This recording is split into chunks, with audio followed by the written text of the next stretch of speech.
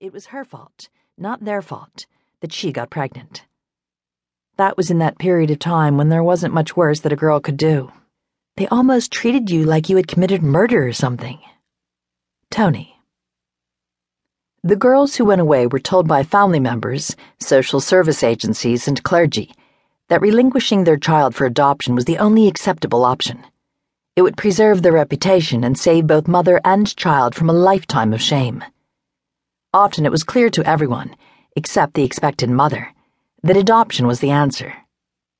Many of these girls, even those in their 20s, had no other option than to go along with their families or risk being permanently ostracized. For them, there was generally little or no discussion before their parents sent them away. Those who went to maternity homes to wait out their pregnancies often received little counseling and were totally unprepared for either childbirth or relinquishment. They were simply told they must surrender their child, keep their secret, move on, and forget. Though moving on and forgetting proved impossible, many women were shamed into keeping their secret.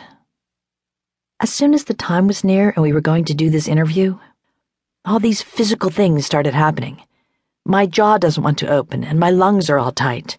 I thought, I wonder why I can't open my mouth.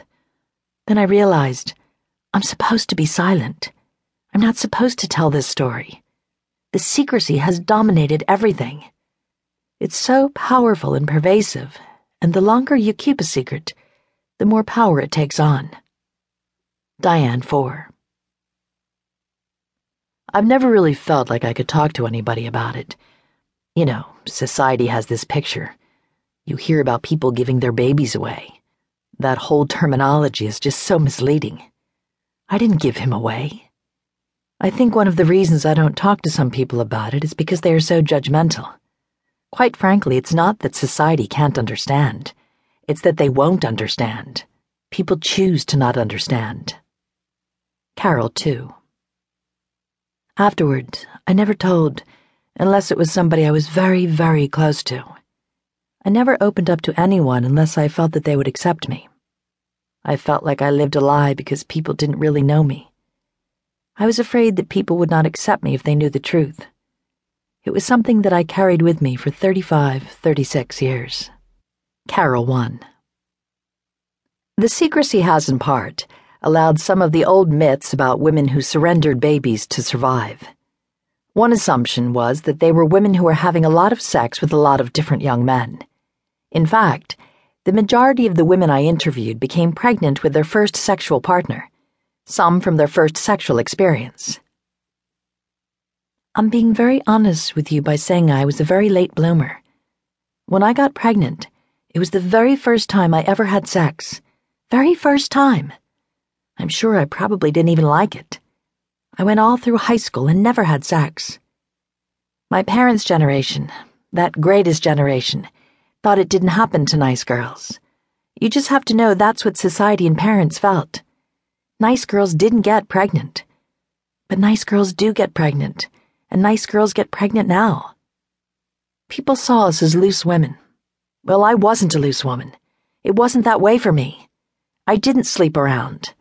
But that's the label. That is absolutely the label. Oh well, I could be called worse things. I could be called a liar. I could be called a cheat. Kathy 2.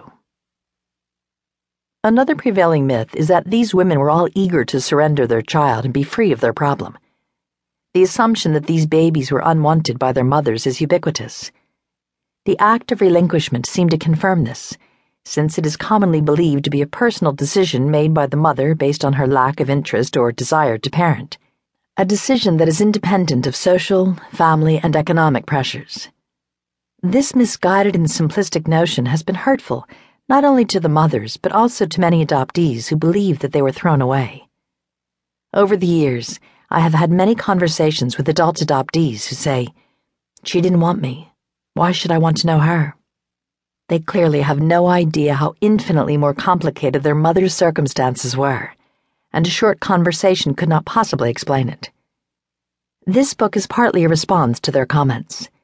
It is a story best told by the mothers themselves, and best understood within the context of the time period. Chances are the baby wasn't unwanted. It was a baby unwanted.